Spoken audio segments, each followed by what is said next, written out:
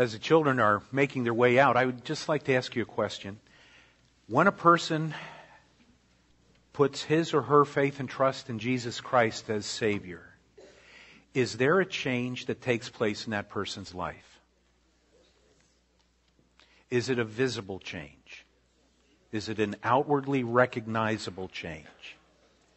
So things have to be different after a person comes to Christ. That is really at the heart of what Pastor Steve read earlier. If you were listening carefully as we were reading through that passage together, that is a very, very difficult passage to deal with from a believer's point of view. Because there is the implication that once, and it's not an implication, there is a direct statement, that once a person is regenerated and they come to know Christ as Savior, they no longer sin.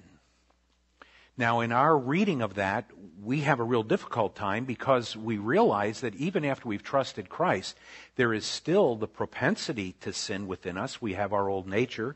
We still have two external enemies, Satan himself and the world system that he developed to distract us from the things of the Lord. And so, on occasion, we do commit sins. Does that mean that now we no longer have eternal life? You know the answer to that. But I want to be sure that you're all clear about this, because just reading that passage without understanding the implications of the tenses that are used, it can lead us into a wrong conclusion. When John wrote about we no longer sin once we know Christ, he wrote that in the present tense, and there's a very good reason for that. The reason is that sin is no longer the characteristic lifestyle that we live. It's not speaking about committing individual acts of sin, because just before that, John made it clear that when we do commit individual acts of sin, we can restore our fellowship with the Lord by confessing that sin. And as we confess that sin, He is faithful and just to forgive us that sin, and consequently to restore the fellowship that is broken by virtue of the sin that we commit. But if your life never changes, and your lifestyle continues to manifest sinful attitudes, sinful behavior, decisions that are lawless, as John had declared, there is every reason to believe you've never been saved. There are changes that take place when a person accepts Christ.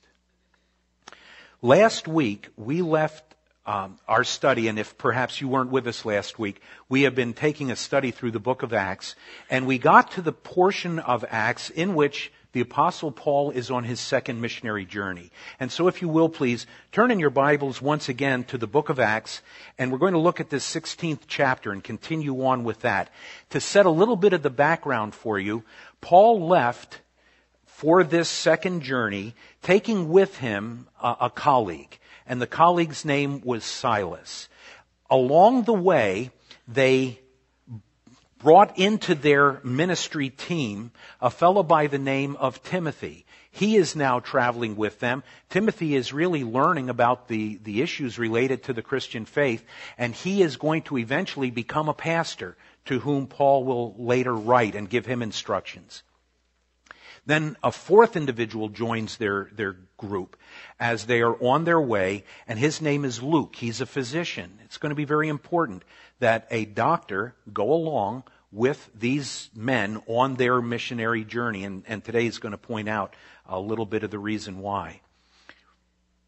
As they are traveling, the Lord makes it clear that He does not want them going into the province of Asia, which would be present-day Turkey, not the continent of Asia as we understand it, but what would be present-day Turkey. He did not want them going into the realm of Bithynia, which would have been to the north of the place that they had gone on their first missionary journey. But instead, when they got to the town of Troas, which was on the Aegean Sea, Paul saw a vision, and the vision was of a man from Macedonia saying, "Come over to us."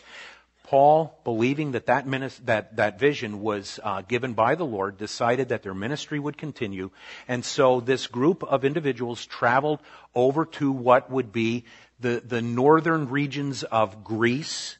And now, for all intents and purposes, the gospel is going to be making its way into Europe, which really has some pretty important ramifications even for us today, because the direction of the gospel continued that way through Europe, traveled west, and even to this day it's continuing as now the gospel is being brought back even into closed countries such as China and Vietnam and places like that, Korea, and you're probably well aware of what's been happening in those countries. So, here is this group of individuals, and they come to the city of Philippi. Now, Philippi is a city that will be familiar to us because we later read one of the letters that the Apostle Paul wrote to the believers there.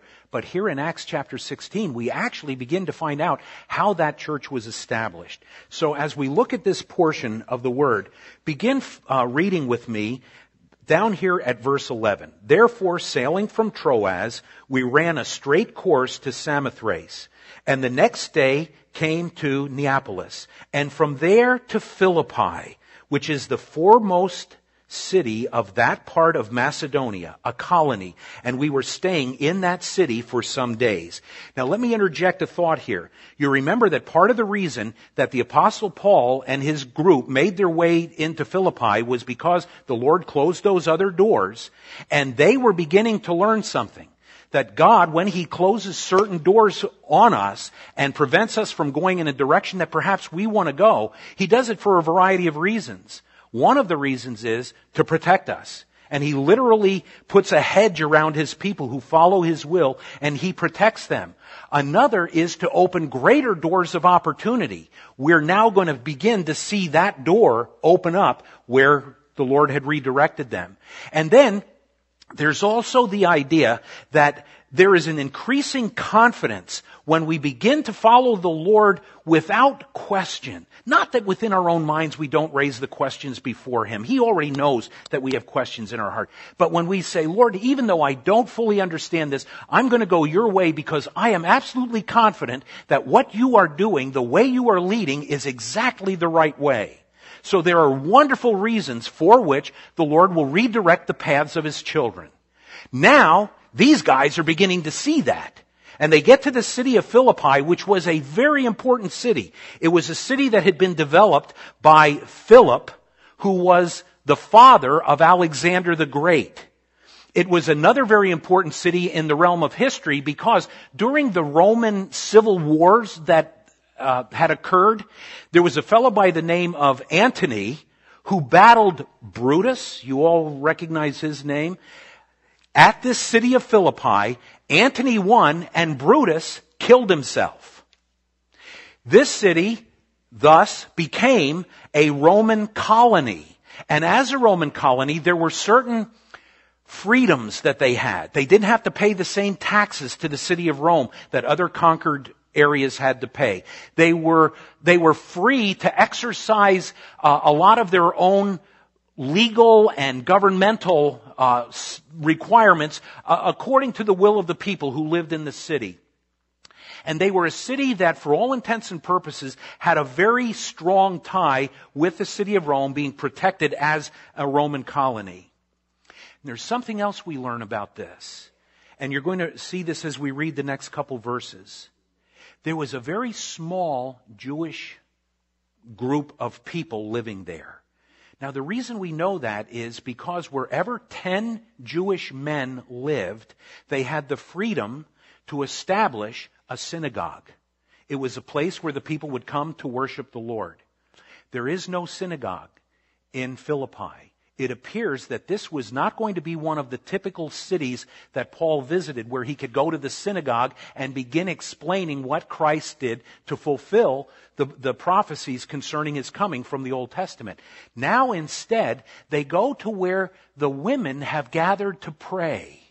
They're outside the city, and so there's just not enough of the Jewish connection for Paul to begin disseminating the gospel. So he goes to where these ladies have gathered. And that's where we pick up reading now. And on the Sabbath day, we went out of the city to the riverside where prayer was customarily made, and we sat down and spoke to the women who met there. Now a certain woman named Lydia heard us.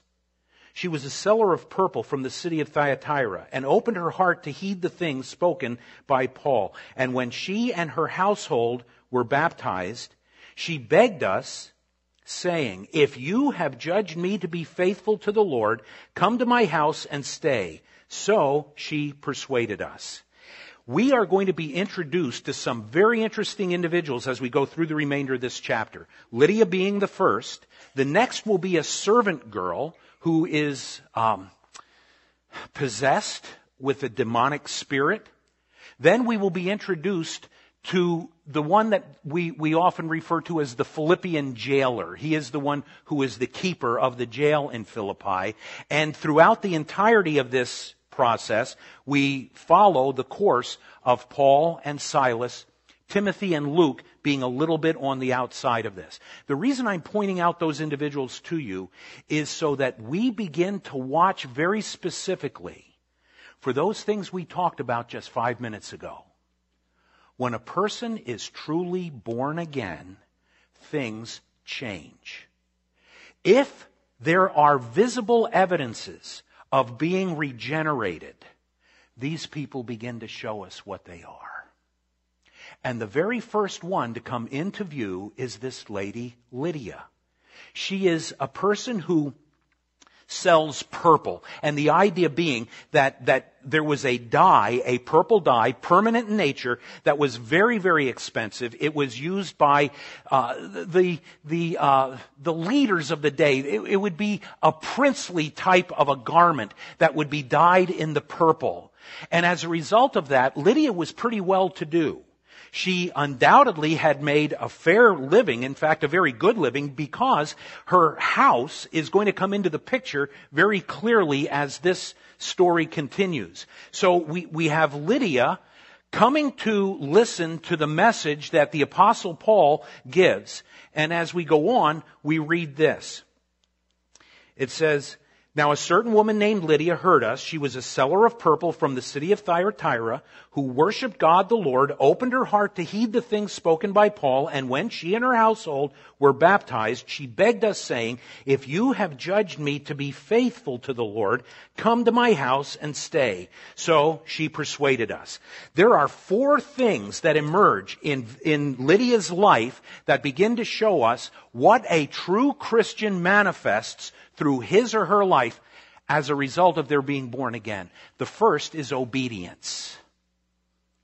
She understood that when a person trusted Christ as Savior, the very first act of obedience should be following the Lord in believers' baptism to declare that identification publicly with Christ as the Savior. We don't see that happen a lot today. There are some churches that practice this. When a person professes faith in Christ, they immediately take them to the baptistry and have them baptized. For one reason or another, that hasn't become our practice, and it wasn't the practice of many other churches that probably you are familiar with. And one of the things that I find as a pastor is often somewhere down the line, people will come to me and say, well, Pastor, I accepted Christ as my Savior last year, but I've never been baptized, and I'd really like to do that. Can I tell you who's to blame for this? Pastors. We don't say strongly enough that when a person is truly saved, they want people to know it. And they are willing to step out and to declare that faith through the waters of baptism. And baptism is only biblically done one way, and that is by immersion. It's not done to babies. And you know what? There are people who run to this passage and say, well, babies undoubtedly were baptized because, look, it talks about Lydia and her whole household being baptized. Undoubtedly, she had little ones in her house. Oh, yeah? I don't want to say that in a cocky fashion, but, oh, yeah? We're not even sure she was married. A wealthy woman such as Lydia had a household of individuals who were her servants. And the best we can say is there were people within her household, along with Lydia, who had accepted Christ as Savior. And they step out and they declare their personal faith and trust in Christ as Savior through the waters of baptism. And I would say to those of you who are here today, who have accepted Christ and you have never been baptized, you really need to do that. It is a step of obedience. It is what the Lord has told us. We are to go into all the world and preach the gospel. We are to baptize in the name of God the Father, God the Son, and God the Holy Spirit. We are to bring people into following the Savior as disciples and to teach them to obey all that He has commanded, which includes baptism. We need to change the mindset today. We don't like to invade people's lives with the truths of what God's Word has to say. Baptism was right, and it was obedient. There was another element of this, and that is that she longed for fellowship with these men. When she accepted Christ and she found that her life was now changing, she realized that these guys are individuals who can share the Word of God with her, but they can also show through their lives what it is to live like a believer, what it is to live like someone who genuinely believes that Christ is the way, the truth, and the life. They have trusted Him as Savior, so let's start fellowshipping together. And you know that's one of the beautiful things about a gathering like this? The downside is sometimes we just kind of walk in at the last minute and we zip out at the very end of the service, and then the rest of the time we're not really interacting with one another. I encourage you, get here a little early. We'll have to change our name. We won't be able to be a Baptist church anymore. People start getting here early. Joke. Now I've lost my train of thought. Just fellowship. Spend time together apart from the services. Get together and, like the Bible speaks about men sharpening other men by the virtue of their being together and spending time with each other. That's part of the benefit of the men's retreat. Men sharpening each other as iron sharpens iron. And it's part of what Lydia wanted in her life. There was a third element in her life that emerges, and it was her hospitality. She said, I want you to come and stay in my home. I want you to be here and not only fellowship with us, but I want you to make this the place of lodging for your life. Now, one of the things that I think is really missing in a lot of Christian circles today is the interaction of believers in a social context. And I've watched this happen over the years, and some of you who might be older, you've probably seen this develop as well. It used to be that it was the regular practice of individuals to invite folks to their home and enjoy fellowship together. For some reason, that seems to have gone away, and now it's like one person will only have one or two other people ever come to their home, and we don't open it up. That's a good thing, to have fellowship that way and to have hospitality that way, but that's not really what's in the picture here. The word for hospitality really means the entertainment of strangers. And what Lydia was doing was she was making the ministry of Paul, Silas, Timothy, and Luke a much more effective and easier ministry by allowing them to come into her home and live there so that they could continue their ministry in the city of Philippi.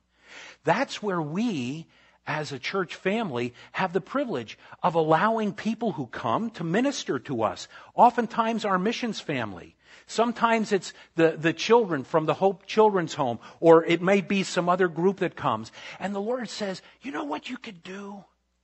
Just show that you're not like the rest of the world. Open your house up for the people who are going to carry out ministry. And so she showed us the pattern of hospitality. And then she showed us the hunger for the Word.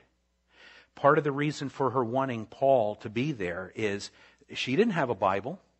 There was no New Testament. In fact, it would be very unlikely that she or the others with whom she had gathered to pray had any kind of scripture within their own hands. Instead, they had to rely upon the verbal testimony of individuals concerning what the Word of God had to say. Here she is now with an apostle set apart by God who has seen Christ in his risen form and studied under him personally, who has learned the Word of God, who is going to be used in a mighty way to communicate that Word through the written page, and now she has him in her own home. Would it not be cool to have an apostle live in your own home? Would that not be neat? And you could sit down and you could ask all kinds of questions. What questions would you want to ask? What things would you want to know more about? Well, I imagine there are some things you'd probably like to know more about heaven, wouldn't you? What that's going to be like when we get there. That's one of the things. I would want to know a little bit more about why the Lord saw to it that the gospel went in one direction but not in the other. It'd be very interesting to find out what his purpose was for that, and a variety of other questions. I'm not sure that Paul could give the answers to all of those at this point. But later he would write and he would tell what the Lord intended for people to know through the written word. So we have this lady Lydia, and she begins to show us these elements that are so important. She talks to us about the obedience, about that desire, longing for fellowship, about the hospitality, about the hunger for the word. And as I look at that, I realize those are all traits of a person who's been born again. That's what should happen in people's lives. Let's look at somebody else. Another individual comes to the forefront, and this is one you would not expect. Here in verse 16, now it happened as we went to prayer that a certain slave girl, possessed with the spirit of divination, met us, who brought her masters much profit by fortune-telling. This girl followed Paul and us and cried out, saying, "These men are the servants of the Most High God, who proclaim to us the way of salvation." Was that truth or was that a lie? That was the truth. These are servants of the Most High God. They are declaring the way of salvation. Wouldn't that be a great thing? You know that questions like that are always traps. So don't answer them. We're going to read on and we're going to find out what it's really like. Verse 18, and this she did for many days, but Paul, greatly annoyed, turned and said to the Spirit. Now, what was the problem here? Was it that a woman was speaking out publicly? No. The problem was this. Here is a woman declaring the truth who does not possess the truth herself. And her mouth will proclaim one thing, but her life will demonstrate something completely different. And so the inconsistency of the testimony with the lifestyle, the Bible says, greatly annoyed Paul. Now, you and I know a little bit about Paul's personality. And do you think that he just gently approached this situation? I doubt it. We don't have the record of exactly how he responded. But I would suspect that there was fire in his eyes and there was emotion in his voice, and he turned around, and the Bible tells us what he did. He says, "To the Spirit, I command you in the name of Jesus Christ to come out of her." And he came out that very hour. Let us be careful at this point. There are those who would teach that any believer in Jesus Christ has the power to rebuke a demonic spirit and to have victory over that spirit by virtue of their own rebuke.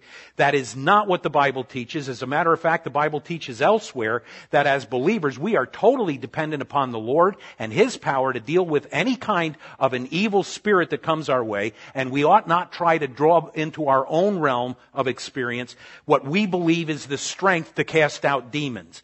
I don't think you and I can command an evil spirit today. I think we can beseech the Lord to cast out evil spirits. But Paul, as an apostle, had the capability to specifically address this evil spirit, and the same hour it left her. Here is the question we're left with. At this point, does the servant girl actually know Christ as her Savior? Did this freedom from this evil spirit cause her to have the openness of understanding to receive Christ and to trust Him? And we're not given the answer of that. Maybe she did trust Christ. Maybe at this point she was truly a believer. But even if she wasn't, there are certain things that emerge that are very important for those who truly do know Christ as their Savior. The first is they're delivered from bondage. This woman did not have control over her own spirit because there was an evil spirit dwelling within her who gave her the capability to, in some regards, tell the future. Now, you know what? You can spend a lot of time talking about these things, so let me just mention this real quickly. Demonic powers, Satan himself, are not omniscient. They do not have the capability to tell what the future holds. But I can tell you what capability they do have. They do have the capability to evaluate and examine things that are going on in many, many different locations. And it would be like you and I being investors who examine the possibilities of a company succeeding in the product that they manufacture because of a need that we see over here. We see what's being, or we hear what's being said in the board meetings. We know the direction that things are going, and we could say, buy this stock because this company is moving this way and they are going to do a great job with this. And then you buy the stock and the company comes and then they do very well and you become rich and the fortune teller just told you what the future holds. No. You learned by input, by information, by understanding, and that's what demons have. Sometimes they're right, and sometimes they're wrong. And the Bible says that anything or any person that tries to speak of future events and does not hit them 100% is a false prophet, a false teacher, a false communicator. Here is this woman. She's been nailing it for some people, but probably wrong sometimes, and as a result of that, making all kinds of money. Now, not for herself, for her handlers. Now, she has been set free from that demonic spirit, and her life goes a whole different way, and the reason we know that is because of what we go on to read beyond this. Notice what it says. It says, but when her masters, in verse 19, saw that their hope of profit was gone, they seized Paul and Silas and dragged them into the marketplace to the authorities, and they brought them to the magistrates and said, these men, being Jews, exceedingly trouble our city, and they teach customs which are not lawful for us, being Romans, to receive or observe. Then the multitude rose up together against them, and the magistrates tore off their clothes and commanded them to be beaten with rods. And when they had laid many stripes on them, they threw them into prison, commanding the jailer to keep them securely. Having received such a charge, he put them into the inner prison and fastened their feet in the stocks. What had happened? These men lost the means of income because this woman no longer is possessed by this demonic spirit. She cannot tell what's going to happen in the future any longer, even if it is only 50% of the time or 60% of the time. It's gone. Her life has now changed. She is moving a whole new direction. You know what happens to believers when they're set free from the bondage of sin? They move a whole new direction. You don't go the same way anymore. You don't continue doing the things that you used to do. You're set free to live in newness of life and to experience a life that is pleasing and honoring and glorifying to the Creator. What does Paul and Silas get out of this? They get beaten. The magistrates of this Roman city take Paul and Silas and whack them with rods. And Paul speaks about this again. He will talk about the 3 times that he had been beaten with rods, and this is one of them. And they would give 40 whacks, save one. And the reason is that the law would require the person administering the punishment to himself be punished if he went over the 40, so they would stop at 39. And they would whack and whack. And obviously, their backs are torn open. And they are ripped up. And then the Philippian jailer is given the charge to keep these guys in prison and to be sure they don't get away. Because you know what happens if prisoners escape? The jailer dies.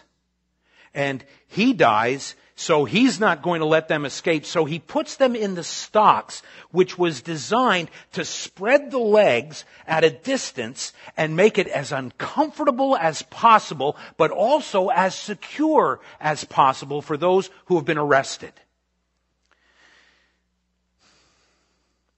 The Philippian jailer must have been a very, very small man, because he slept on his watch.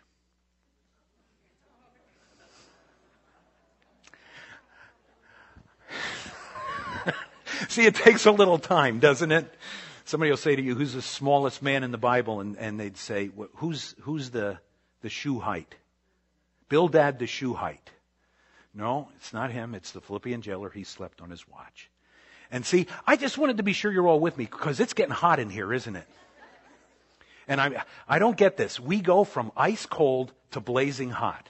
And somehow, if we can get some air conditioning going, I'm watching people Does anybody not want the air conditioning going? Oh, gee whiz. Those of you who are sitting close, it's Valentine's. Put your arm around that person and draw them close to yourself. All right. Except for you guys over here. The teenagers are all like, oh yeah. Their first thing is, don't you know all the verses? They memorize all the verses in the Bible that say, greet one another with a holy kiss. All right. Paul and Silas are now in prison. They are singing at midnight. These men have been beaten. They have been humiliated in front of the crowd. They have been placed in stocks to secure their presence, and they are suffering by virtue of the type of jailing they've received. And the Bible tells us in verse 25, but at midnight Paul and Silas were praying and singing hymns to God, and the prisoners were listening to them. Do you see the peace that ruled their hearts? What would you and I be doing?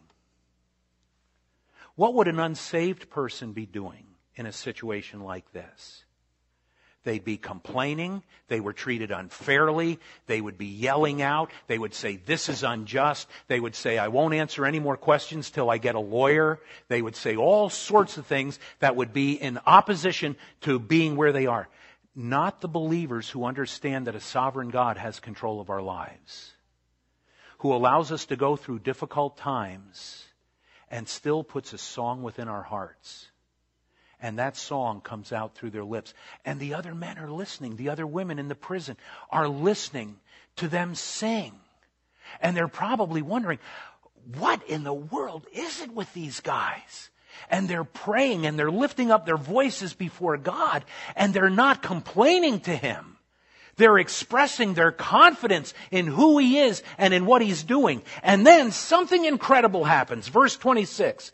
Suddenly there was a great earthquake, so that the foundations of the prison were shaken, and immediately all the doors were opened and everyone's chains were loosed. What would you do? Run! Wouldn't you run? You would take off and get out of there just as fast as you could, unless you were absolutely convinced that you do not make a move until the Lord tells you it's time.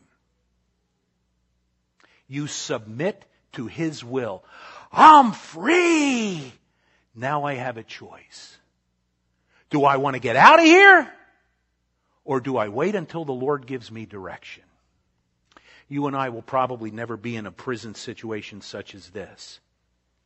But we will face times in our lives when the door seems open, but we haven't heard the Lord say, go through. The believer, to manifest the truth of being regenerated in Christ, submits to His will and says, I am staying put until you give me direction. The direction was exactly the right thing, because if they had run, the glory of what is about to follow would never have happened. Listen to what occurs. It says, the keeper of the prison, awaking from sleep and seeing the prison doors open, supposing the prisoners had fled, he figured that's just the normal thing, drew his sword and was about to kill himself. He is now face to face with eternity. He is going to die, either by his own hand or under the torturous hand of the Roman authorities. He's going to die. He's going into eternity. He doesn't know what to do. He's going to kill himself so he doesn't get tortured. But Paul called with a loud voice, saying, do yourself no harm, for we are all here. I can't remember many more compassionate things ever taking place in my life than this event. If this guy had put me in prison and tied me up in such a way to maximize my suffering and all of the difficulties that I would experience in a prison, I would say to myself, go ahead. Plunge that dagger. Kill yourself. Do yourself no harm. We're still here. The compassion of the Apostle Paul is demonstrated in such a way that he tells you and me, this is what we need to be like as followers of Christ. Loving our enemies. We can't even love each other.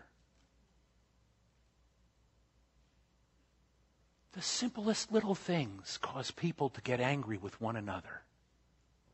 Simple things that mean nothing in the light of eternity. And they will get angry with each other. Haven't you seen that on people's faces? I have. I've seen it. They'll get angry. They'll get angry with me.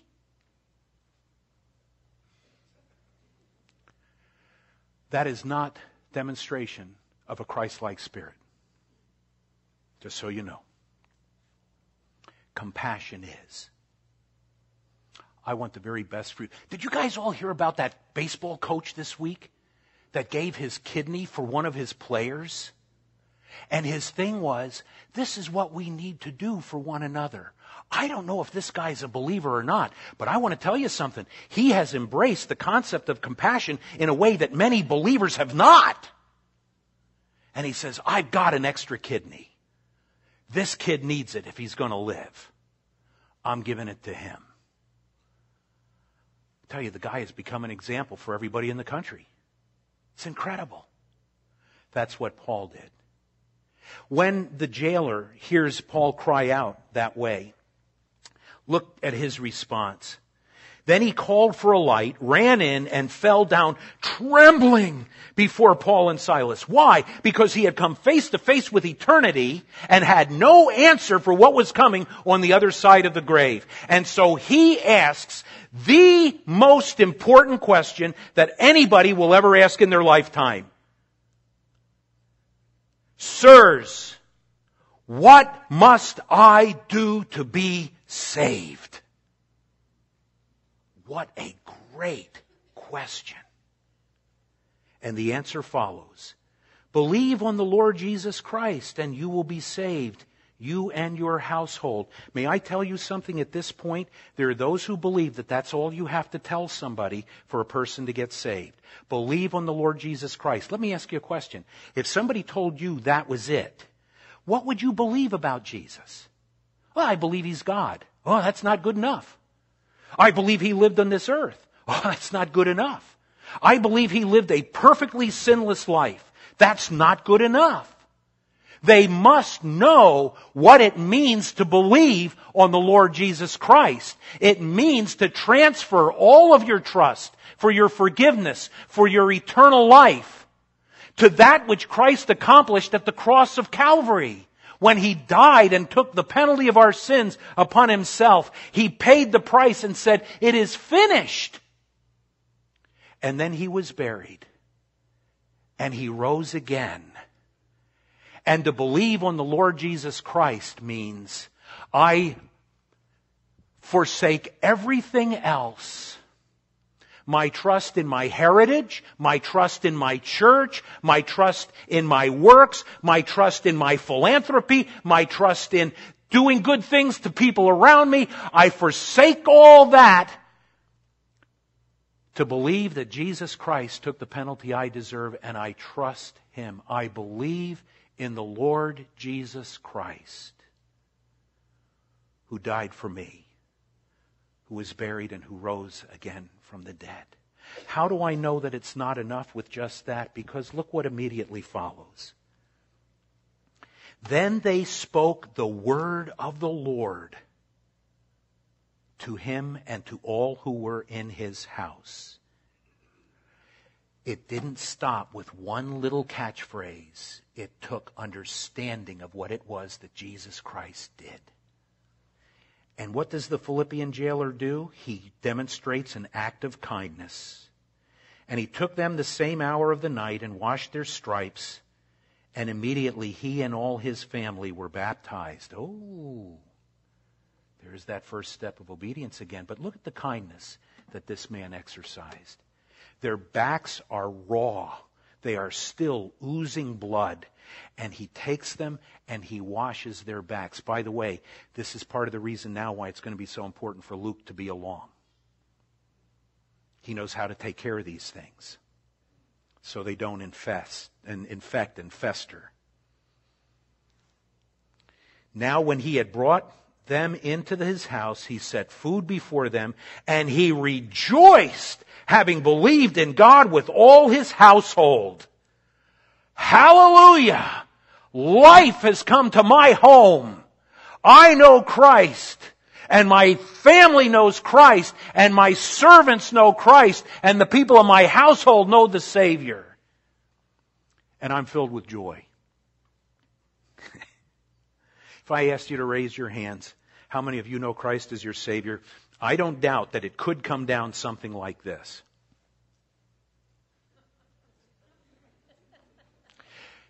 I say, and I do that for this reason. Sometimes when the joy is in your heart, you need to tell your face. And I'm not trying to say that at every minute we have to be smiling and bubbly, but there is a joy that comes along with being a follower of Christ. And that joy should be seen by other people. Listen, you've all put your Bibles and stuff away. Way too soon. Way too soon. Let's take a look. Let's go back over these again, okay? What are some of the evidences of being truly born again?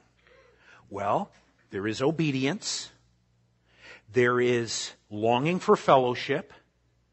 There is hospitality. There is hunger for the Word. There is release and freedom from the dominion of Satan and his power. There is a new direction in life. There is peace. There is peace. Hang on, no, don't anybody tell me. There's peace, and then there's submission. There is compassion. There is kindness, and there is joy.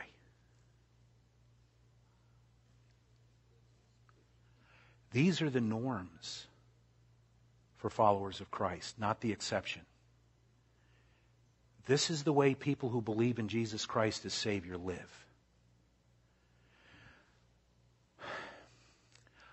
I often hear about people getting saved. In other words, passing from death into life through faith in Christ. And I don't see anything change in their lives. I shouldn't be this way. I know this. But when I hear of somebody getting saved, my response is, Time will tell. I'm sorry, but that's the way it is. I have heard of so many professions and seen essentially no change. But what is wonderful is when a person truly accepts Christ as Savior, his whole life changes. And we don't live the way the world lives anymore. We are unique. We are a peculiar people. Don't laugh too much about that. Some of us are peculiar in different ways. But we are a peculiar people. We are different from the world. May I ask you to be willing to examine yourself and look at that list and say, are these elements characteristic of my life? If they're not, there's a couple things that could be at fault. One, you may not really know Christ as your Savior, and you need to trust Him today. The second thing might be that you've grown cold to the things of the Lord and you've allowed the world to influence you to the point where there's very little difference in your lifestyle and those who don't know the Savior. And if that's the case, then there needs to be a revival that takes place in your heart. There needs to be a spiritual renewal. There is a book that was written by David Platt called Radical. This book is subtitled, Taking Back Your Faith from the American Dream. It is one of the finest books I have ever read in my life. The name Radical will turn off some people, but don't let that happen. This book, in my opinion, captures the very heart of the way believers should be living in a materialistic society in the 21st century, where technology and things and wealth have become the goal and the object of our lives. He will introduce 5 principles to your life that are going to make you very uncomfortable, because we've embraced them by virtue of their being the American dream. I've never done this before. I'm asking everybody in our church to read this book. We have ordered 30 of them. We'll see if you care to. Men, there is no Cliff Notes. There's no movie. But it's a hard read in the sense that it will challenge your heart beyond what you can imagine, but it is not difficult to read. Those of you who would like to purchase it, they're normally $15. We can sell them for $10. That's what would cover it for us. If you want to download this, if you have a computer, you go on to your computer and download the e-reader from Amazon, e-reader for PC, and then you can download this book for $5 and read it on your computer. I'm asking everybody in here to read it. We're going to make some extra copies for those of you who don't want to buy it, and we'll try to get those passed around. But if you'd like to buy it, it'll be available today. And I only get about a $5 commission on each one. No. We're going to close. Would you stand with me, please? I close with this. It may be that you're here today and you have realized, maybe for the first time, that you've never trusted Christ as your Savior. I would reiterate what the apostle said. Believe on the Lord Jesus Christ and you will be saved. But you need to understand what it is to believe. You believe that He died on the cross and took the punishment of your sins. You believe that He was buried and 3 days later rose from the dead and was seen by over 500 people to verify His resurrection. Repent. Turn away from the direction you're heading now and turn and embrace Christ as your Savior. And the Bible says you pass from death into life, and life takes on a whole new direction. Let's pray. Father, thank you for this time. Thank you for the attentiveness of this congregation. Thank you for the truth of your word, and thank you for the power of your Holy Spirit. Amen. God bless you.